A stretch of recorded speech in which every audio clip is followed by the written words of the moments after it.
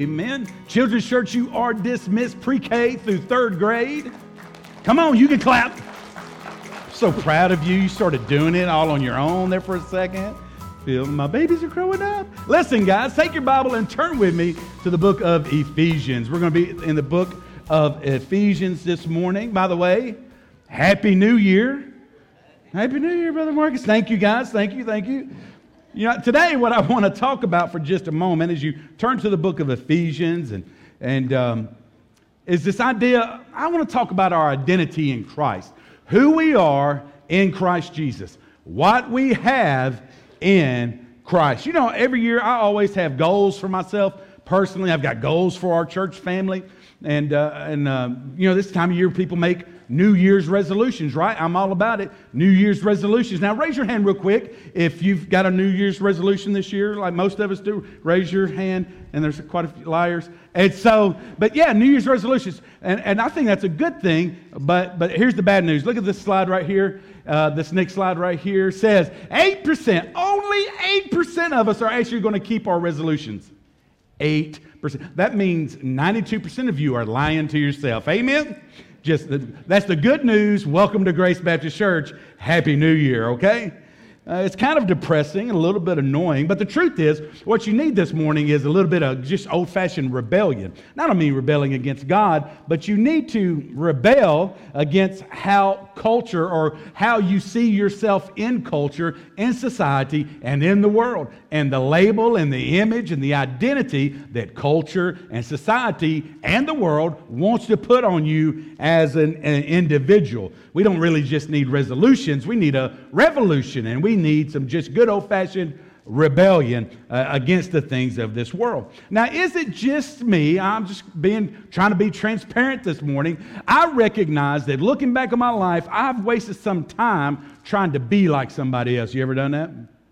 Trying to fit in, right? Whether it's elementary or junior high or high school, right? I mean, even the way we look. I mean, if you're in my age category, how about that mullet? Amen? You didn't invent that haircut. You saw somebody, you thought, man, right? Business in the front, party in the back. I'm all about it. And you grew out that mullet. You probably feathered that bad boy. I don't know what you did with your mullet. And now all we can do is get a skullet. Amen? That's what happens when you do the mullet. And what about you ladies? Some of you, again, kind of my age range, right? When that hair, you know, closer to heaven, closer to God, is that the expression? Right? You killed our ozone layer, amen? By yourself, because you were following a trend. And what about like in the mid-2000s? Remember, and some of y'all are still rocking this bad boy. Remember when all the guys got the bowl haircuts? And the boys would get it and they would feather it like right over their eyes. It would go like this. And so anytime you was talking to a teenager there for like 3 or 4 years, they're going, hey man, how's it going? You doing all right? Because they're trying to get the hair out of there. Hey. I kept like, what? We're going over here? What are we doing, big guy? And then at one point, I can remember when they started like flipping it up on the ends. So they're like this, and then they'd have the flippity-doos. You know what I'm talking about? And flipping up on the ends. Listen, we've all been susceptible to following trends and things like that. Many times we do things thinking that we need to fit in, to conform. But God's Word tells us not to conform to this world, right? But to be transformed, to be changed by Christ and by the Word of God. Now, maybe for you, it's not really a trend. Maybe it's an image kind of thing. Maybe you see it on social media, you know, Instagram or Snapchat or some social media, and there's something that you're wanting to identify with. And what I've realized as we go into this new decade, and it is a new decade, I don't care what Andrew says, it's a new decade, and as we go to this new year, there's some things that we need to leave behind. But what I've noticed, looking around just at culture, many of us don't know who we really are. We don't. What I'm saying, I mean, yes, you've got a Social Security card and you've got your driver's license or an ID and you think you know, I know who I am. Not really. It doesn't really mean that we really know who we are. So I thought we'd kick off this first official Sunday of 2020. By the way, in between the services, I shared with some of y'all, I'm upset about 2020. Where is my flying car? Amen? When I was a kid growing up, by the year 2000, we're going to be living like the Jetsons. I am disappointed somebody get to work on my flying car and get it in my driveway by the end of the week. Amen? But that has nothing to do with this sermon. What we're going to look at this morning is one of the most enthusiastic, energetic, I'm calling it an email. It's a letter that the Apostle Paul wrote to the church at Ephesus. And it was this letter written by Paul, this guy who had a total transformation, a radical change in his life. And so the book of Ephesians tells us as believers exactly who we are. So if you're here this morning, you claim the name of Christ, this is for you. And if you're here this morning and you don't know that you're saved or anything like that, I want you to listen up too, because this is who we are and who God has called us to be. You're going to see that our identity that we should own and understand isn't the identity that the world wants to put on us, or culture or society, that God has a plan for our life. So who are you really? Do you really know who you are? Don't let some group tell you who you are. Don't let some fashion trend or something tell you who you are. Don't let culture dictate who you are. But the book of Ephesians is going to teach us this. Write this down. That our identity is found in the Trinity. Our identity, who we are, is rooted in the triune nature of God. Now you may be going, well, what's the Trinity? God the Father, God the Son, and God the Holy Spirit. 3 in 1, 1 in 3. And it's a difficult thing for us to wrap our little pea-sized brains around this idea of the Trinity. But we find it in Scripture. It's a truth that's revealed to us in God's Word. But we'll never fully understand that. But again, the Apostle Paul, this author of this email, the book of Ephesians, this author, he had a major rebellion in his life. When he met Jesus, he turned around from who he was. He was murdering Christians, killing Christians, persecuting Christians, and he completely changed from who he was and who everybody in his life expected him to be. Pharisees among the Pharisees, right? He had the educational equivalent of a triple doctorate. He was a number one guy. He was going to be a big shot in the religious and spiritual life in the nation of Israel, and he's out there whooping these Christians. He met Jesus on the road to Damascus. Jesus changed his life, and when Jesus got a hold of him, he completely rebelled against all the expectations that everybody else had on his life. Now, this same Apostle Paul, greatest church planter who ever lived, greatest missionary who ever lived, he wrote 2/3 of the New Testament, inspired by the Holy Spirit of God. And if you look at when Paul writes, here's what you need to understand. Paul always begins with facts. He begins with doctrine, and then he gets to the application.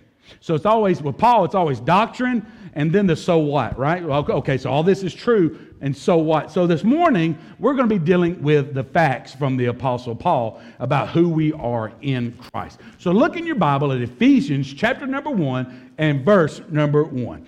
Paul opens up, says, Paul, an apostle of Jesus Christ by the will of God, to the saints who are in Ephesus and faithful in Christ Jesus. Now, right out, it jumps out. He's talking to the believers in Ephesus, and he calls them a saint. Did you know that you're a saint this morning if you're a believer in Christ? You're a saint. I mean, you don't look like one. I can see you. But you are. You're a saint. Matter of fact, look to your neighbor to your right and say, good morning, saint. Now, look to your neighbor to the left and say, you're not one. I just want to say who's still going to be friends at the end of the service. Amen. You said, I'm not a saint. And you walk home. Amen. Listen, Ephesus was a very prosperous situation and all of that, but Paul has a word for the church in Ephesus. Skip down to verse number 4.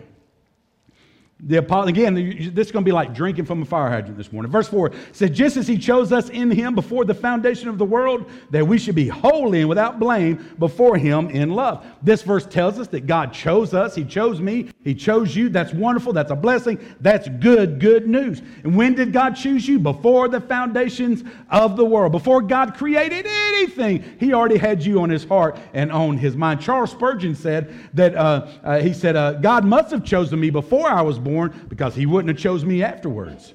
And I think some of you could say amen to that. Let's try it on count 3. Say amen. 1, 2, 3. We're going to get started right. And so this scripture says we're chosen in him. Now let me explain something to you, and I'm not going to have time to go super in depth with this morning, but when you see something like this is not God saying, I have predestined some for heaven and I've predestined others for hell, right? Like just a minute ago you said, good morning, saint. Then you looked at the left and you said, but you ain't. Amen. God did not do that. God did not pre-choose somebody for heaven and somebody for hell. God's word is absolutely clear about this. Look at this next slide. Anybody who wants to be saved can be saved. That's not true. I'll close my Bible and quit preaching. Anybody who wants to be saved can be saved. Why? Look at this next slide. Jesus died for everybody. Everybody? Yes. The people on your right and the people on your left. Look at 1 John 2, verse 2 in your notes. It says, He Himself is the propitiation. Fancy word. It means payment. He Himself is the payment for our sins, and not for ours only, but also for the whole world. When Jesus died, He died for the sins of the whole world. Everybody. Listen, it's applied to those who trust Him as Lord and Savior. The blood of Jesus, the payment is applied to those who trust Him, but it's available for everyone in the whole world. Why is that? Look at this next slide. God wants everybody to be saved. He wants all people saved. How do I know that? Because that's what God said. 1 Timothy chapter 2, verse 3 and 4 says, For this is good and acceptable in the sight of God our Savior, who desires how many men? All men. Ladies, you're out. No, I'm kidding. You know that includes you too. Who desires all men to be saved and to come to the knowledge of truth. What does God want? He wants all men everywhere to be saved. 2 Peter chapter 3, verse 9, God's word says, long-suffering toward us, not willing that any should perish, but that what? All should come to repentance. What does God want? Everyone to come to repentance and trust Christ. So God wants all people saved. Jesus died for everybody, right? And look at this next one. The Holy Spirit convicts everybody. All people, no exceptions. John chapter 16 and verse number 8 says, And when He has come, He, referring to the Holy Spirit, He will convict the what? The world of sin and of righteousness and of judgment. Not just the elect, everybody.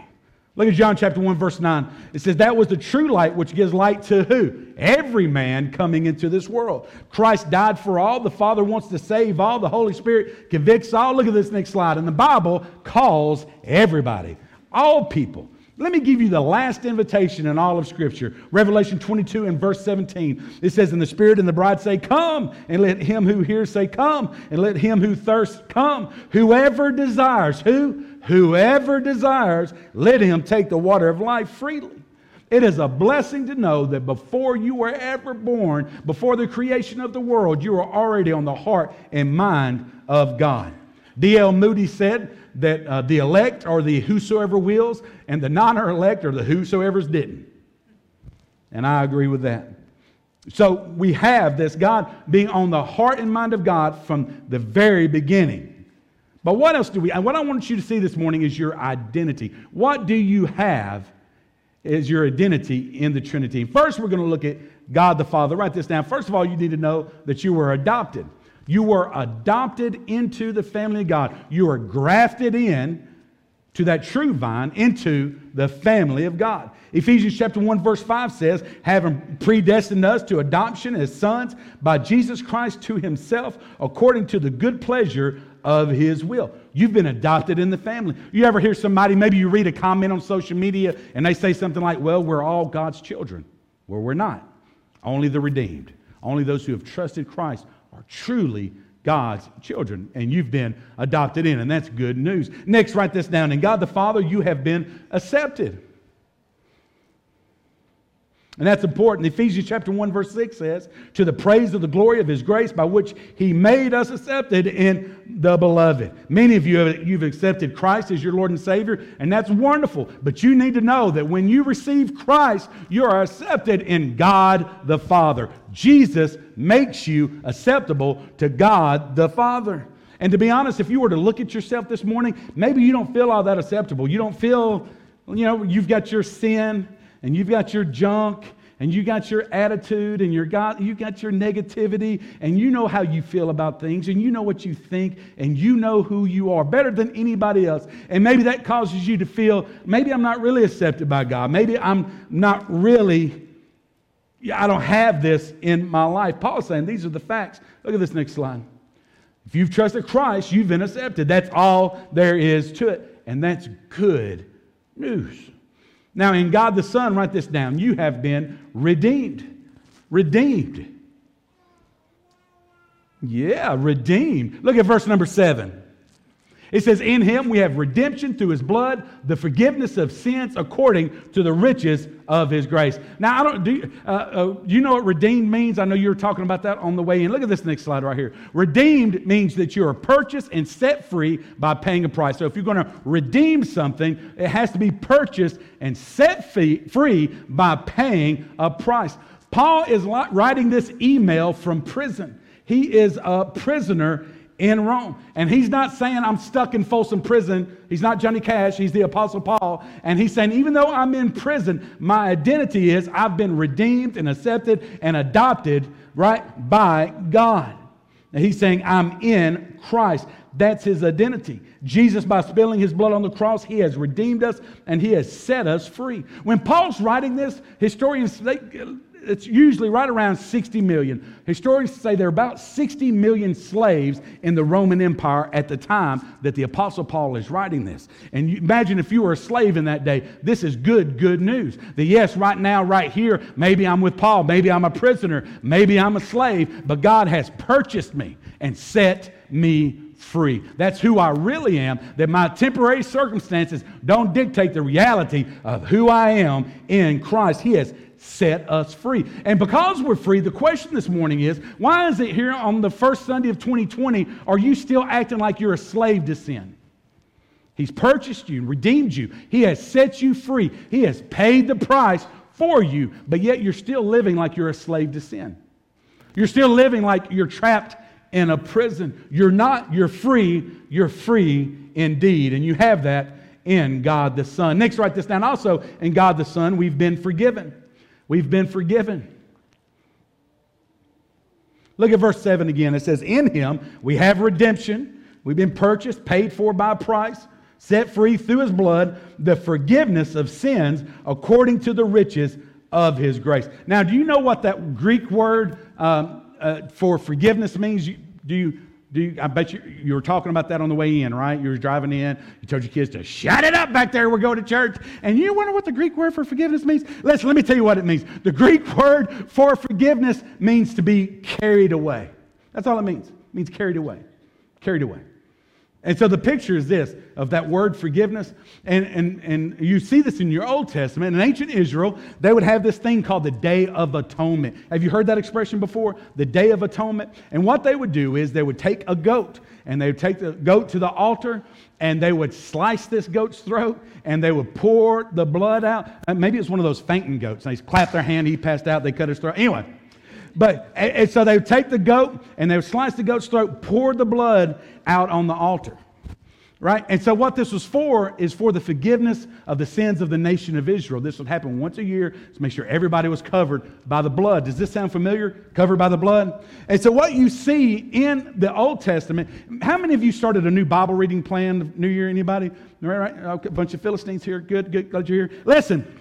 If you started a new Bible reading plan this year, you started in Genesis, almost guaranteed, right? No matter what kind of plan you're doing, you'll start in Genesis. What the Old Testament will teach you all the way from Genesis all the way to Malachi is that blood is necessary. The blood of an innocent third party is necessary for the forgiveness of sins. You'll see it over and over and over again through all of the Old Testament, so that when you get to the New Testament and you see the gospel laid out there in the Gospels, when you see Jesus on the cross shedding his innocent blood for the sins of mankind, you'll go, oh. And God has been showing you this all the time through his word. There's blood, the shedding of innocent third-party blood is always necessary for the forgiveness of sins. So that's goat number one. You take goat number one, you slice his throat, blood on the altar for the forgiveness of the sins of the nation of Israel. But they're not done. There's a second goat. So then that priest will go to goat number 2, and he'd lay his hands on the second goat. And what he's doing here is symbolically transferring the sins of the people, the nation of Israel, onto the second goat. So he takes those sins, symbolically transfers those sins to the second goat. This second goat is called the scapegoat. The scapegoat. And so they take that second goat, once they do the ritual and they transfer the sins of the people onto goat number 2, then they kick that goat out and set him free, let him run wild into the wilderness. They let him get away. They let him take off with those sins. Again, remember what that word forgiveness means? It means carried away. And so what we have a picture of on the Day of Atonement is not only are the sins been paid for, the sacrifice and the blood, you have the scapegoat. Your sins have been carried away. You have been forgiven. But what this reminds us of when you think about the blood and all of that is how serious sin is. We have this terrible habit of rationalizing our sin and giving ourselves passes for sin in our own life that we never give to anybody else, but we give ourselves a pass because the Lord knows my heart, right? And so it's okay for me, but it's not okay for you, but it's okay for me. And we rationalize our sin. We say, well, I'm better than my neighbor. My neighbor's a jerk, right? My crazy Uncle Bob, I see it every Christmas. I'm not as bad as him. I'm better than him. And we kind of rationalize our sin. Sin is cosmic treason. And God shows us how sin, the commission of sin or the omission of sin, how serious it is because it costs the blood of Jesus, God's precious Son. Sin is so bad that the shedding of innocent blood is necessary for you to be forgiven. So how dare we as believers, like I've recognized that I'm a sinner, I've turned from my sin, I've trusted Christ, Christ has forgiven me, everything that He's done for me. So how dare I just nonchalantly jump into the very sin that Christ died for? It's cosmic treason. When we sin, and I know we all sin and we all fall short, and that's part of life. But hopefully as you walk with Christ, that process called sanctification, you're growing and you're walking and you're closer to Christ now than you were before. God is working in your heart, making you more Christ-like. How dare we as believers, knowing what Christ has given us and who we are in Christ, nonchalantly jump into sin, the very sin that Jesus died for. It's cosmic treason. Now, what else do we have through Jesus? Write this down. We also have God's will. God's will has been revealed to us through God the Son. And what do I mean by that? Look at verse number 8. It says, which He made abound toward us in all wisdom and prudence, having made known to us the mystery of His will. Let me tell you something. I guarantee, apart from Jesus Christ, you will never, ever know what on earth you're here on earth for. You'll never know the why of your life. You'll never know the what of your life apart from Christ. Yes, you could be a good person according to the world's standards. You'd be all right. You're a good guy. You could be a good lady according to the world's standards. I mean, you're all right. You're okay, and all that. You can live a decent life and find meaning in things, but you won't find the meaning. You won't find the purpose apart from Christ. You won't really know who you are and why you are and all of that until you know Jesus. The who's and the whys.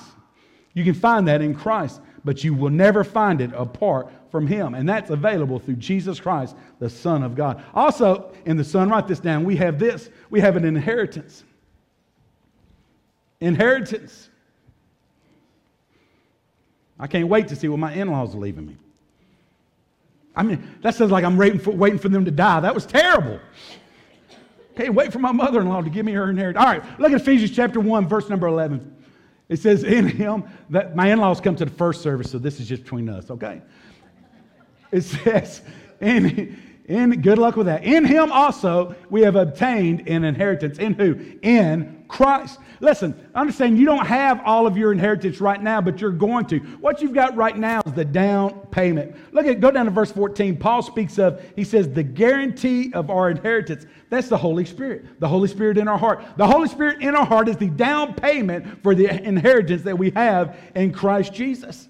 God hasn't given you all of it. If He gave you the whole load, you couldn't handle it, you couldn't spend it, you wouldn't know what to do with it, and you couldn't bear it. I mean, just imagine a little boy, 5-year-old boy, whose parents are billionaires. Any of y'all grow up like that?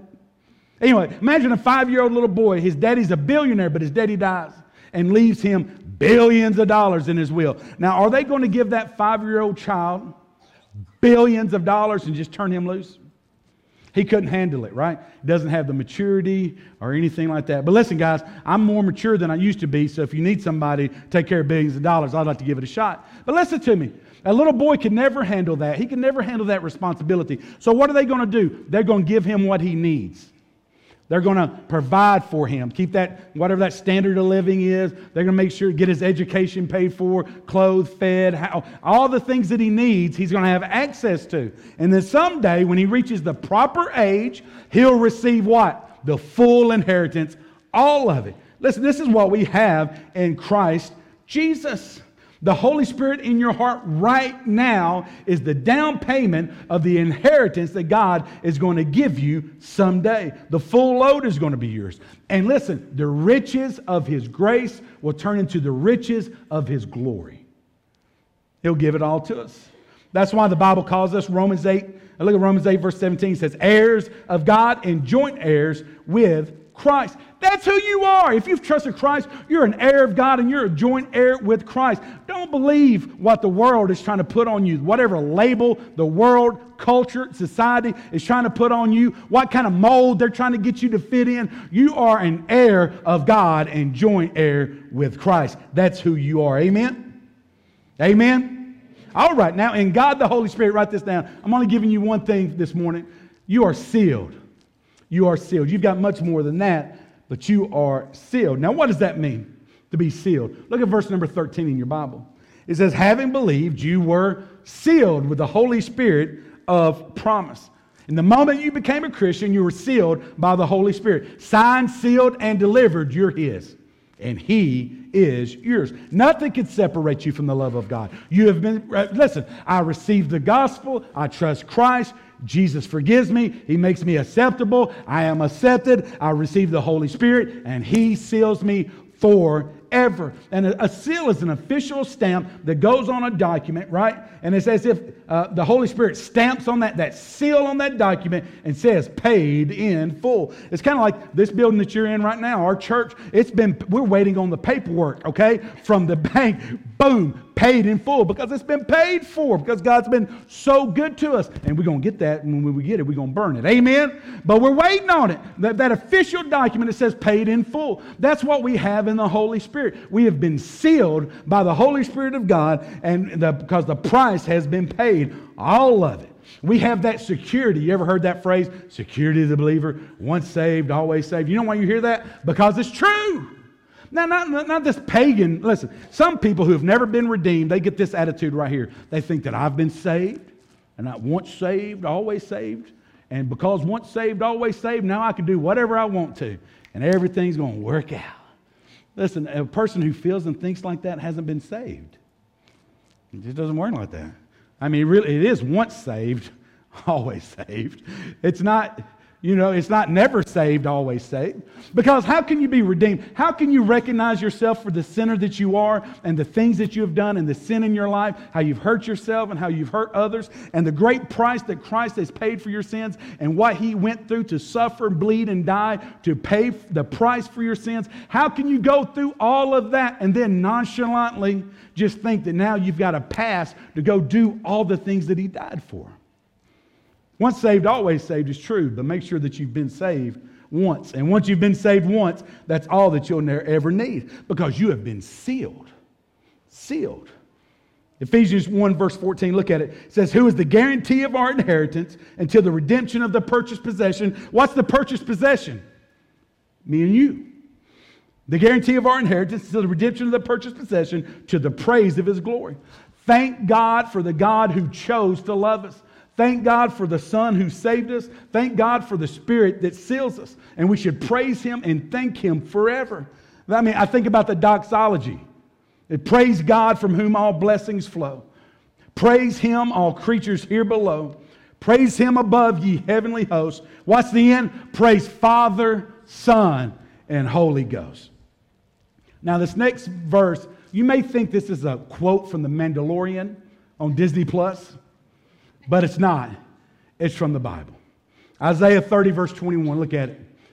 See, when you recognize your identity, when you've been adopted and accepted and you've been forgiven and you've been redeemed and you've been sealed and all these things that we talked about, and you recognize that your identity is in Christ. It's not the world. It's not the things of the world. It's not culture. It's in Christ. You are who He says you are. And He says that you're an heir of God and you're a joint heir with Christ Himself. When you see that and you walk in that reality, your ears shall hear a word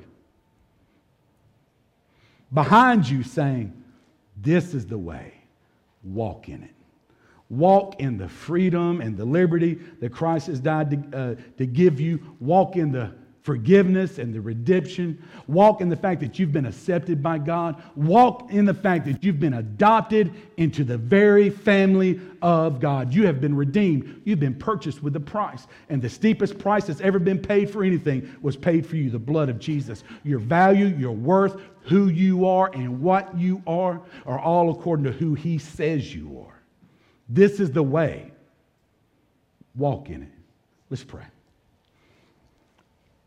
Father God, again, thank you for your blessings. We're so grateful for everything that you've given us. Lord, help us to recognize that our identity is in you. It's not our mentality. It's not our personality. It's not what the world puts on us. It's not who other people want us to be. God, we are who you say we are, and we are yours, God, and we're so grateful. Listen, guys, every head bowed, every eye closed for just a moment. There are those of you here this morning, you know that you're saved. You've done business with God. You have the Holy Spirit confirmed through your spirit that you're a child of the King. You have been forgiven. The Holy Spirit has sealed that in your heart and your life, and you know it. You know that you know. And so our application prayer this morning, what I want to encourage you, how I want to encourage you to do business with God this morning, our application prayer is just really simple. God, help me to be who you called me to be. God, help me to live in the reality of my identity in the Trinity. Is that your prayer this morning? Slip your hand up all over the congregation for all of us. All over. Father God, we thank you so much for your word, for the blessing of who you've called us to be, and God, that our identity is found in you and nobody else. God, thank you for our adoption as sons and daughters of the Most High God. Lord, we're so grateful that we've been accepted. God, that you accept us. And you knew who we were. But yet, God, you redeemed us anyway. Lord, you purchased us and set us free. And we've been so freely forgiven of so much. God, and we know who we are in you. Lord, we're grateful for our spiritual inheritance. But God, most of all, we're grateful for that stamp, that seal that says paid in full. We're grateful, God, that the work has been done. We're grateful for your grace and your mercy and your love. Father, strengthen us to walk in the reality of who you've called us to be and who you say we are. Listen, guys, every head bowed, every eye closed for just a moment. Be respectful of your neighbors. You're here this morning. There's some of you, man, you don't know that you're saved. You don't know that you've been adopted, that you've been accepted, that you've been redeemed, that you've been forgiven. You don't know what God's will for your life is. You don't have a clue about being sealed. You don't have that security.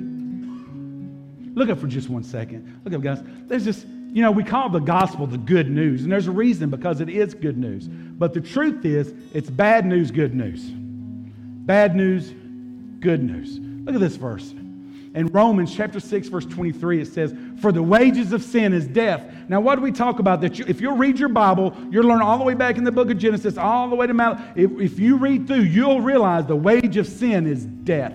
That God takes sin seriously. That a perfect, righteous, holy God cannot have anything to do with sin. And your sin separates you from God. And what you deserve because of your sin is death.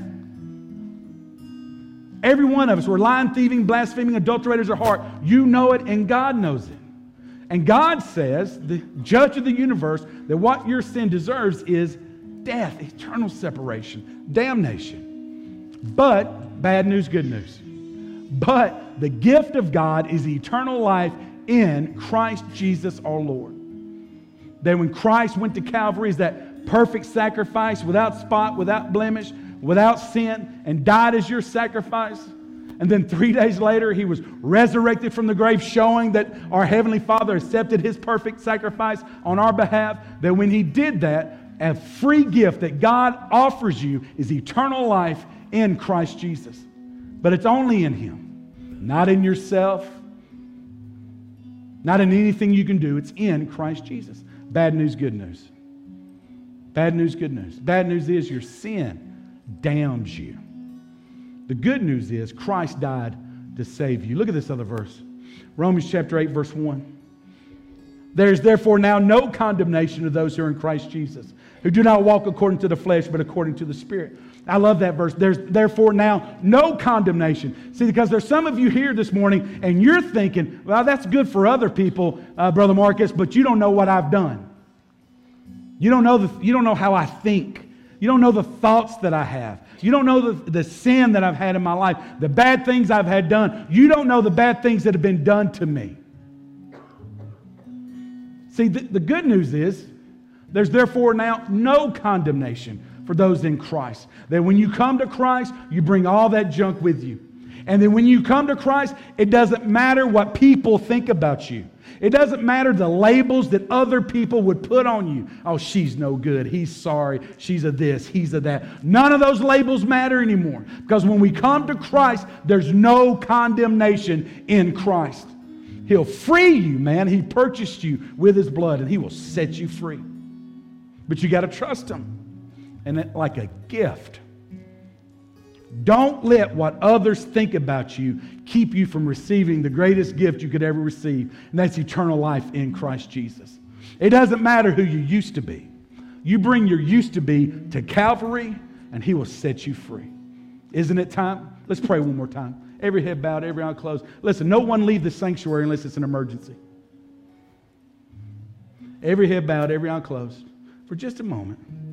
You're here this morning, you recognize, I need Jesus, man. I don't know that I've been forgiven, accepted, and adopted, and sealed, and all of that, man. I don't know. Listen, you can know right now. God desires that all men and women be saved. Jesus died for all, and that includes you. Why don't you trust Christ right now? Listen, every head bowed, every eye closed. Pray for your neighbors around you.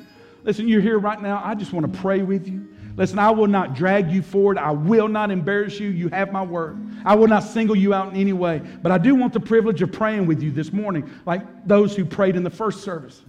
And so right now, you know that you need Jesus, and you want to pray to receive Christ right now, in this moment, this first Sunday of 2020. You know that you need Jesus. Would you slip your hand up for just a second so I can pray with you? God bless you. I see you. Who else? God bless you. God bless you. Who else? Listen, right there in your seat, even if you didn't raise your hand, man, right there in your seat, just humble yourself before God. And again, this isn't a password. This isn't a code. This isn't something. It's not a trick. It's just you humbling yourself before God and bringing your sin to Him and asking Him to forgive you. Why don't you pray a prayer like this? Say, Father God, I'm a sinner. Tell Him, say, Lord, I sin. I got junk. And Lord, I sin. But God, I'm turning from my sin and I'm turning to Jesus. Save me, Jesus. Tell Him, say, Lord, I received that free gift that you died to give me. Tell Him, say, Lord, I'm putting my faith and trust in your death, burial, and resurrection. Save me, Jesus. All of me, with all the condemnation, with all the sin, with all the heartache, with all the hurt, with all the mess-ups. Lord, I surrender myself, all of it, to you. Save me, Jesus.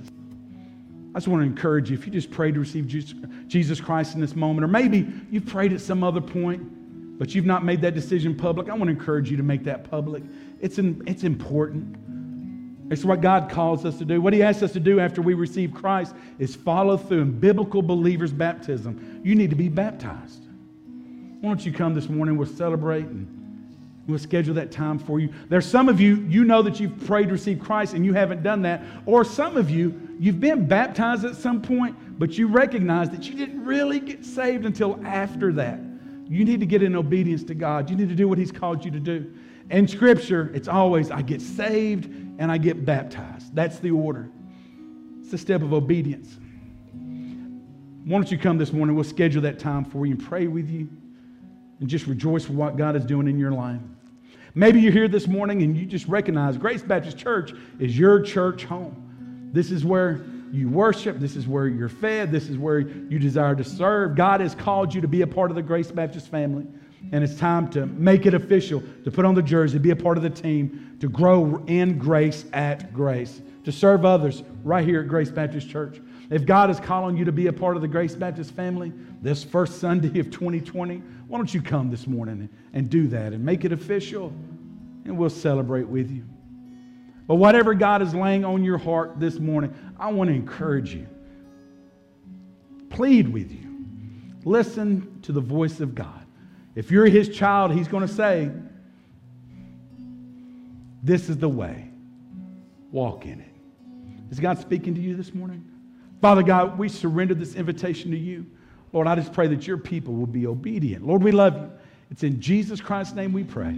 Amen. Will you stand with me? You come. Don't wait. I'm forgiven because you were forsaken.